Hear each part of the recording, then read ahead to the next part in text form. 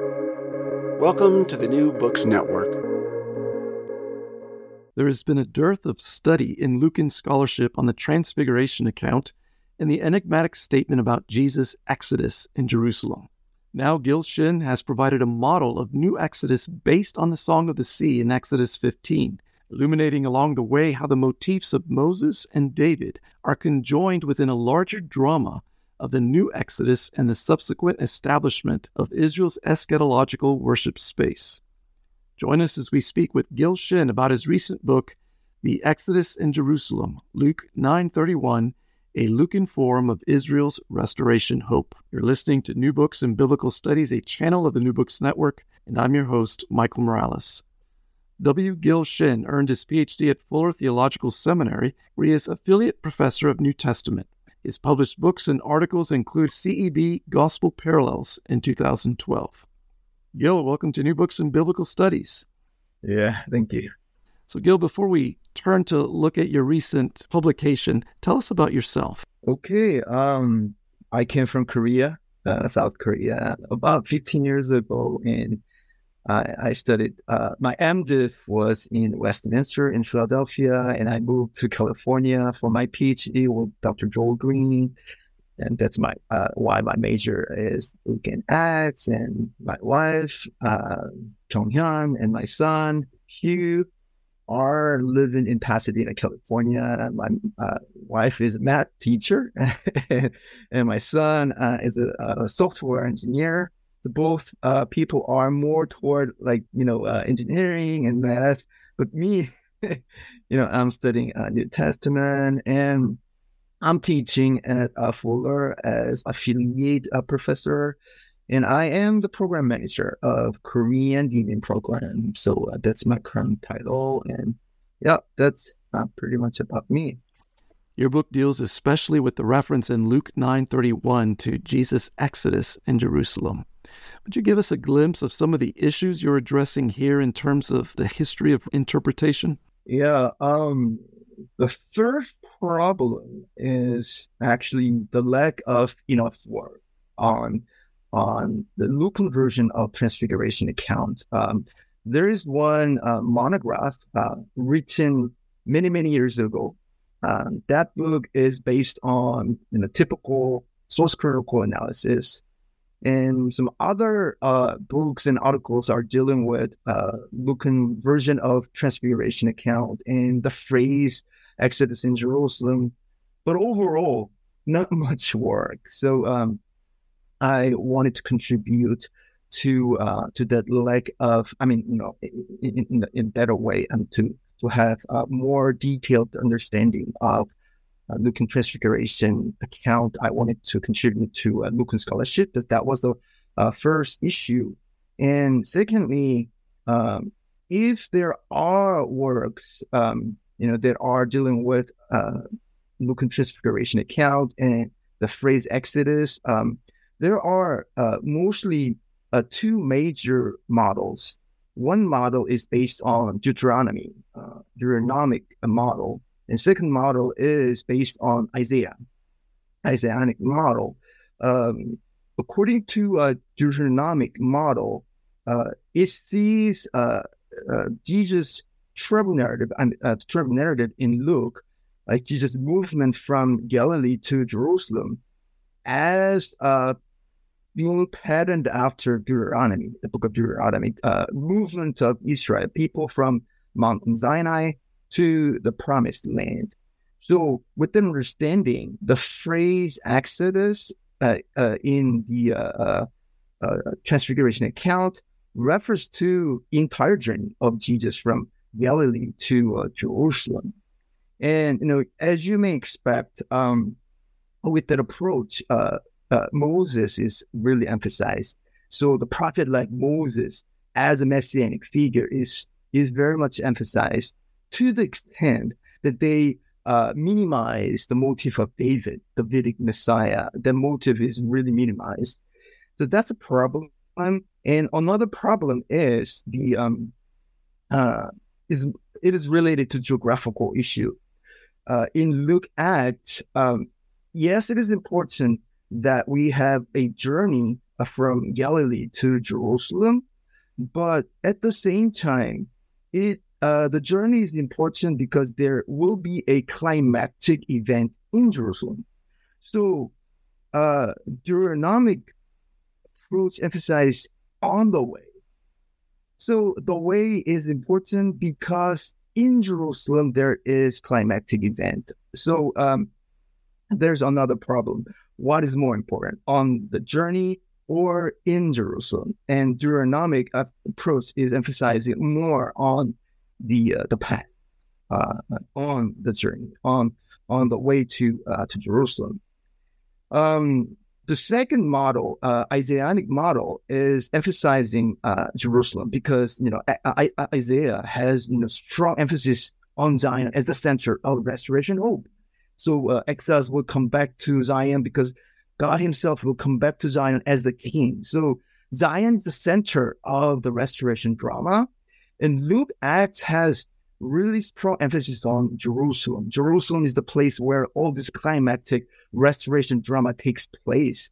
So in that sense, I'm leaning toward the Isaianic model.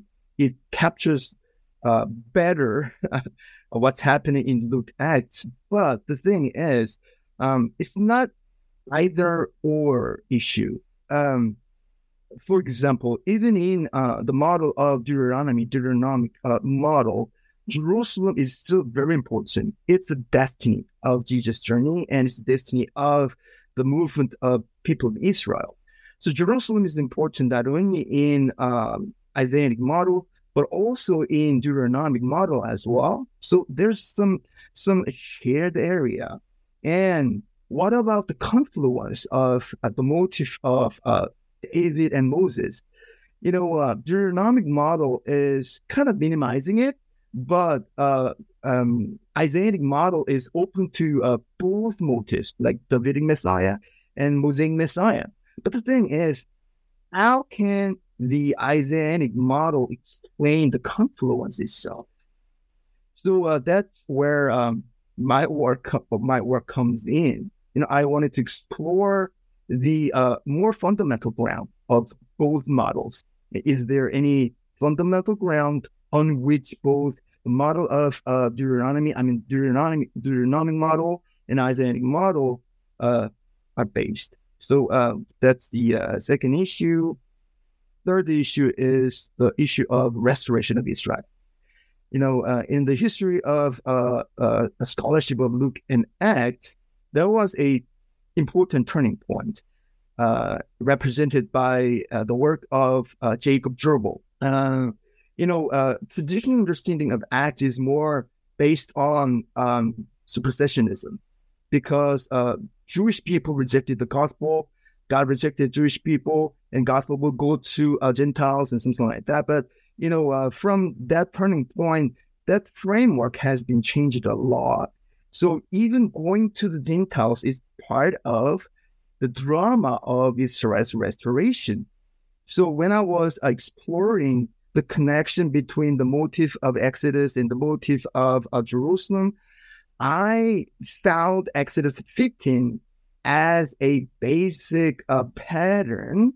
And then, can I make a connection between this pattern of Exodus 15 and the recent emphasis on the issue of restoration of Israel as a tool to understanding of Luke and Act? So that's the third issue. And finally, fourth issue is related to methodology. Because I'm dealing with a Transfiguration account. It has a lot of motives. It has a lot of images. So how can I explore allusions? In the history of interpretation, allusion used to be understood as a vague reference. So within that understanding, once you figure out what the reference is, that's it. So that's old understanding. But in the newer understanding, it's more like mutual activation of significations. Both the alluding text and the alluded to text are mutually activated in terms of significations. So that's important for me, because what I'm looking at is not just specific reference, but I'm looking at how the Transfiguration story alludes to a basic story form. So what I'm looking for is allusion to a story form. So the new understanding of allusion gives me more freedom to look for how a story is alluded to. So I call it internarrativity. There's a part of a kind of intertextuality, but more geared toward the listening to how a story form is alluded to. So basically, four issues are there. You argue that Luke's gospel has its own distinct form of Israel's restoration hope, based on the Song of the Sea in Exodus 15. Would you explain Luke's particular restoration hope for Israel and how it relates to the rest of Luke's writing, including the book of Acts? Because I point to Exodus 15 pattern as a basis of Luke's a form of restoration hope. I want to talk more about Exodus 15 pattern first, because that's the basis. Exodus 15 pattern, Exodus 15 is, it's about the Song of Moses. It's a song of the sea, which takes place after the people of Israel crossed the Red Sea. And this song has interesting story form, basic story form.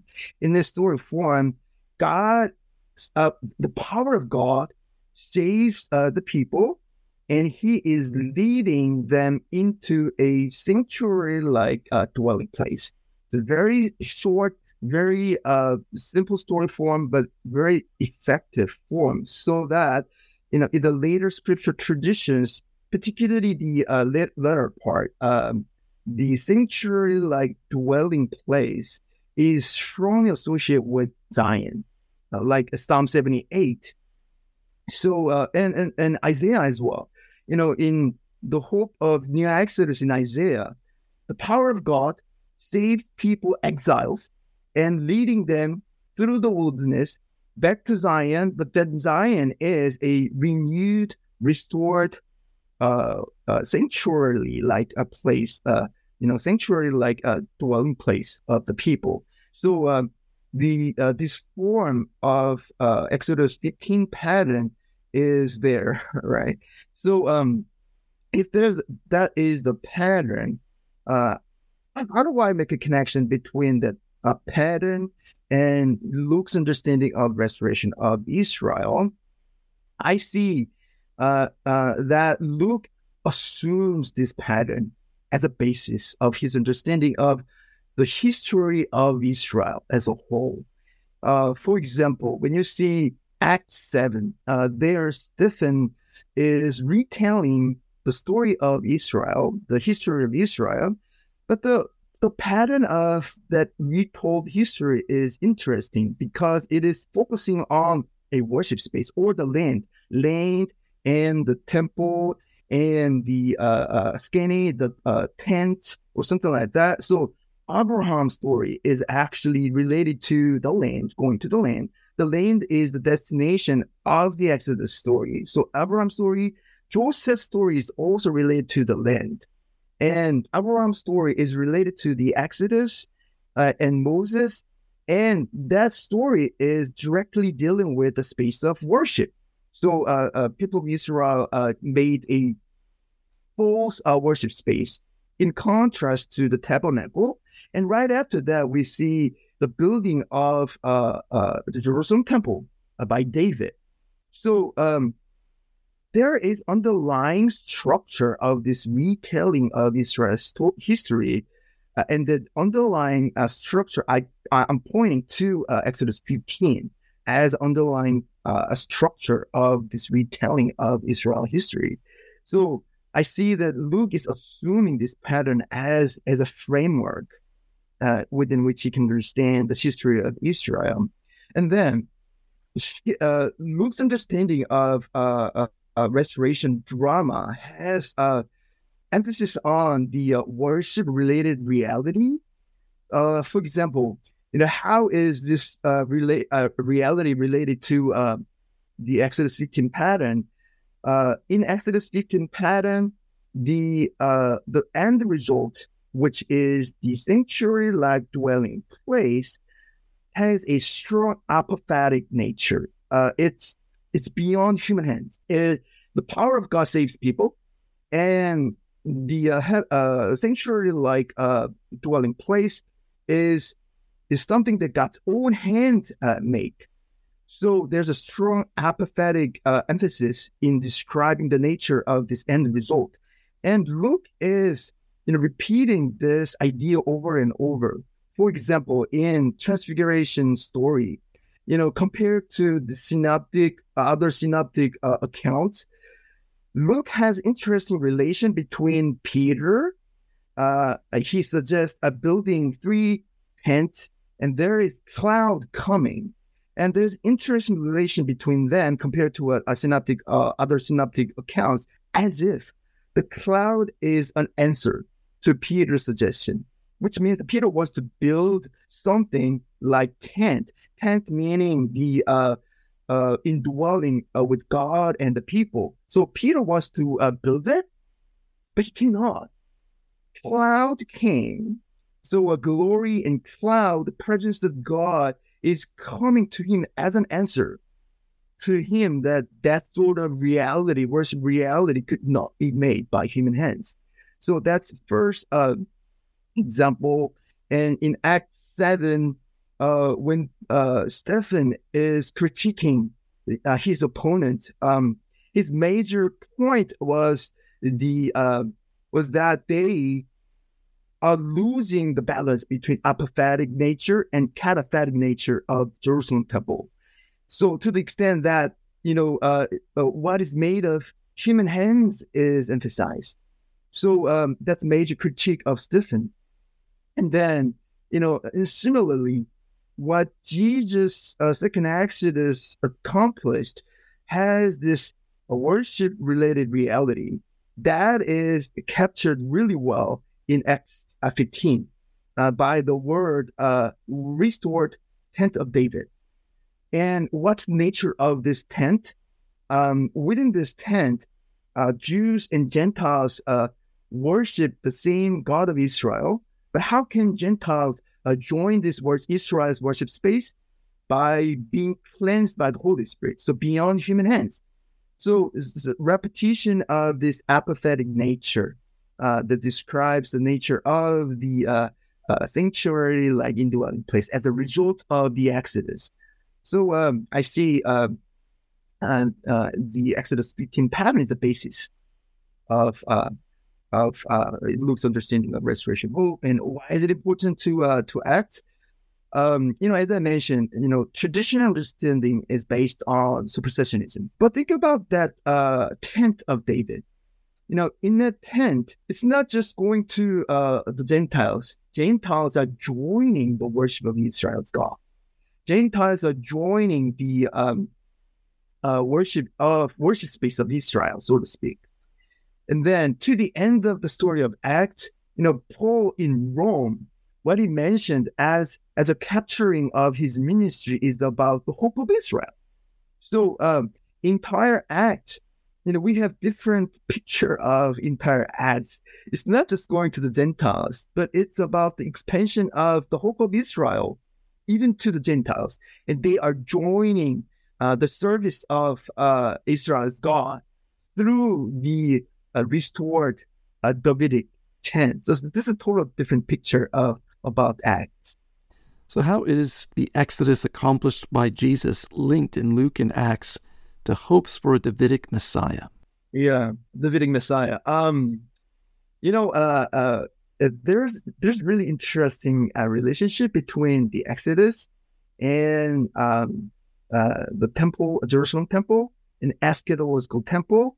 In one of the Qumran documents, 4Q174, Florilegium, in that document, it has Exodus 15 and 2 Samuel 7 and Amos 9 all together in a stream.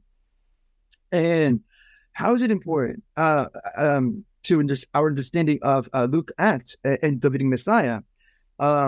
as I mentioned to you, in Act 7, when Stephen has a retelling of Israel's history, Exodus leads to a Davidic a temple, meaning the Jerusalem temple. Why is it important? Because David is the one who completes the entire saga of Exodus. So when David builds this temple, the entire story of Exodus is now finalized. So that structure is revealed actually in 42174. So there's a connection of Exodus 15 and the 2 Samuel 7 as David being the one who completes the entire story. And then we have Amos 9. Amos 9 is, as we can see in Act 17, the restored temple, the restored tent of David is mentioned. And the same phrase is mentioned in 42174. So there is where the Davidic Messiah comes in on the basis of the connection of the Exodus and Jerusalem temple. This Amos 9 passage shows the Davidic Messiah in the eschatological time will be building a new temple based on this relation of Exodus 15 connected to 2 Samuel 7. So do I think that Luke is following this idea? I think so. So, as I mentioned, Act 7 is making a connection between the Exodus drama and the building of Jerusalem by David. And in Act 15, when there is a mention of Amos 9, Luke is doing very interesting thing. He is changing verbs to reflect 2 Samuel 7. So this is intentional connection to 2 Samuel 7, where we see David is intending to build the Jerusalem temple. So Messiah for him is the idea of Messiah, Davidic Messiah, is really strongly based on this connection of Exodus 15 pattern, the sanctuary-like indwelling place because of God's salvation, which is completed by Jerusalem temple. So Davidic Messiah is the one who accomplishes Exodus, new Exodus, and as a result of it, we will see a sanctuary-like indwelling place. So, and that is captured by the phrase restored Davidic tent. And what are the elements of this Davidic tent that is restored? I see three things. And all those three things are based on the connection of Exodus story and 2 Samuel 7. First element is a sacred worship aspect, a sacred worship of Israel God. That's what the sanctuary, like indwelling place, refers to. And there is the people indwelling in that area because God is leading the saved people into the holy mountain, into the sanctuary. So the indwelling of the people there is another element. So that's the second element. And the third element is the reign of David, Davidic Messiah, because it is the Exodus story is completed by David, and that will be eschatologically fulfilled by Davidic Messiah. So we will have three elements: the sacred worship of Israel's God, and the reign of the Davidic king, and indwelling of the people. And then we see that those three elements are related to the church. So the symbolism of a restored Davidic tent has a strong overlapping with the church. And particularly in this church, we have Jewish and Gentile people together because of the apophatic nature, because of God's own power and cleansing them into this worship space. So it's not equivalent, but there's a strong overlapping between this symbolism of Davidic tent and the church. And then there's another overlapping, it's overlapping with the kingdom of God. Kingdom of God is a Jewish notion. And because God will be king through the King Messiah. So there's a kingdom of God as a Jewish notion. And the restored Davidic tent is the in which we have both Jewish people and Gentile people joining this worship space. Because of that, Davidic tent, the restored Davidic tent, is the way how the Jewish notion of kingdom of God is interacting with the larger Greco-Roman world.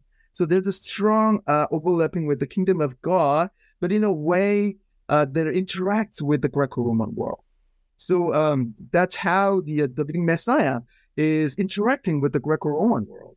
He is a Jewish Messiah, but he's interacting with the larger Greco-Roman world through the notion of this restored Davidic tent in which both Jews and Gentiles join.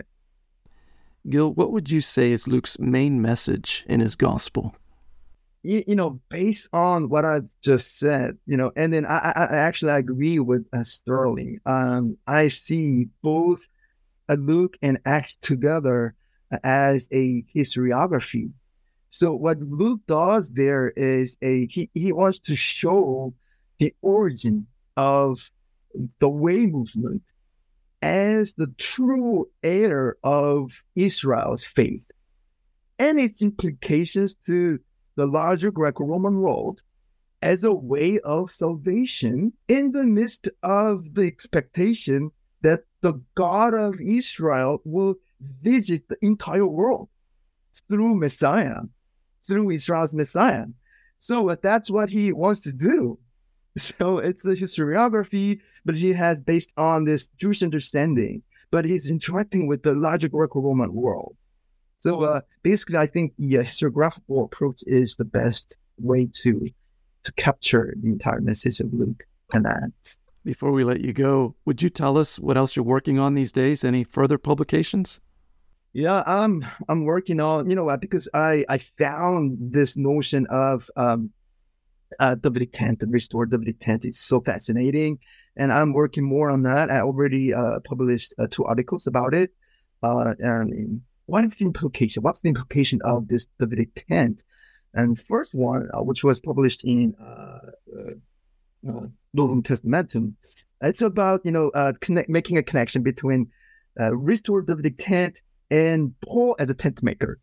Because lexical study shows that it's really hard to pinpoint what exact job is. What does it mean by tent making?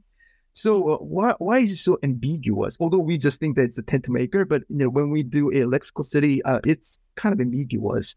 So I see there is some sort of double encounter.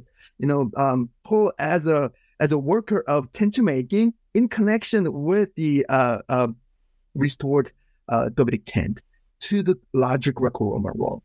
And then that is the first example. And second one is it's published in JBL. It's about the apostolic decree, prohibiting Gentile converts from eating blood and strangled things or something like that. I see that apostolic decree is a reflection of the Holy Land sanctity. And why? Because as far as Gentiles could be in the restored Davidic tent, they can join the Holy Land sanctity. That was before it was impossible. But as far as they are in the restored Davidic tent, they could join the monotheistic confession of Israel God, which requires sanctity, which is reflected in Leviticus 17 and 18 in the holiness of the land. So I see from the apostolic decree that connection. As far as Gentiles are in the restored Davidic tent, they can join the monotheistic holiness and sanctity. And so, and I'm currently working on a temple, a Jerusalem temple, in comparison with Second Maccabees and Josephus as well. And all of these things together, I'm aiming at writing another monograph about how Luke is transforming Jewish spaces like Jewish spaces of temple, Jewish spaces of the land, Jewish spaces of the Gentile land and the sea, those kind of things. So that's what I'm currently working on, and it's a related but separate work. I want to suggest a notion of cosmological impurity. We have met different forms of impurities, like, moral impurity and ritual impurity. But what about the impurity that is related to demons? In the gospel stories, they are just mentioned as unclean spirit. But what kind of impurity is it? So I just want to work on this new concept. I just wanted to suggest that. And then I want to make a connection between that new suggestion to the Jewish spaces as well later in the future. So those are the things that I'm currently working on. Gil, it's been a delight speaking with you about your work. Thank you so much for joining us. Thank you, Michael, for having me. Friends, you've been listening to New Books in Biblical Studies, a channel of the New Books Network. Until next time, goodbye.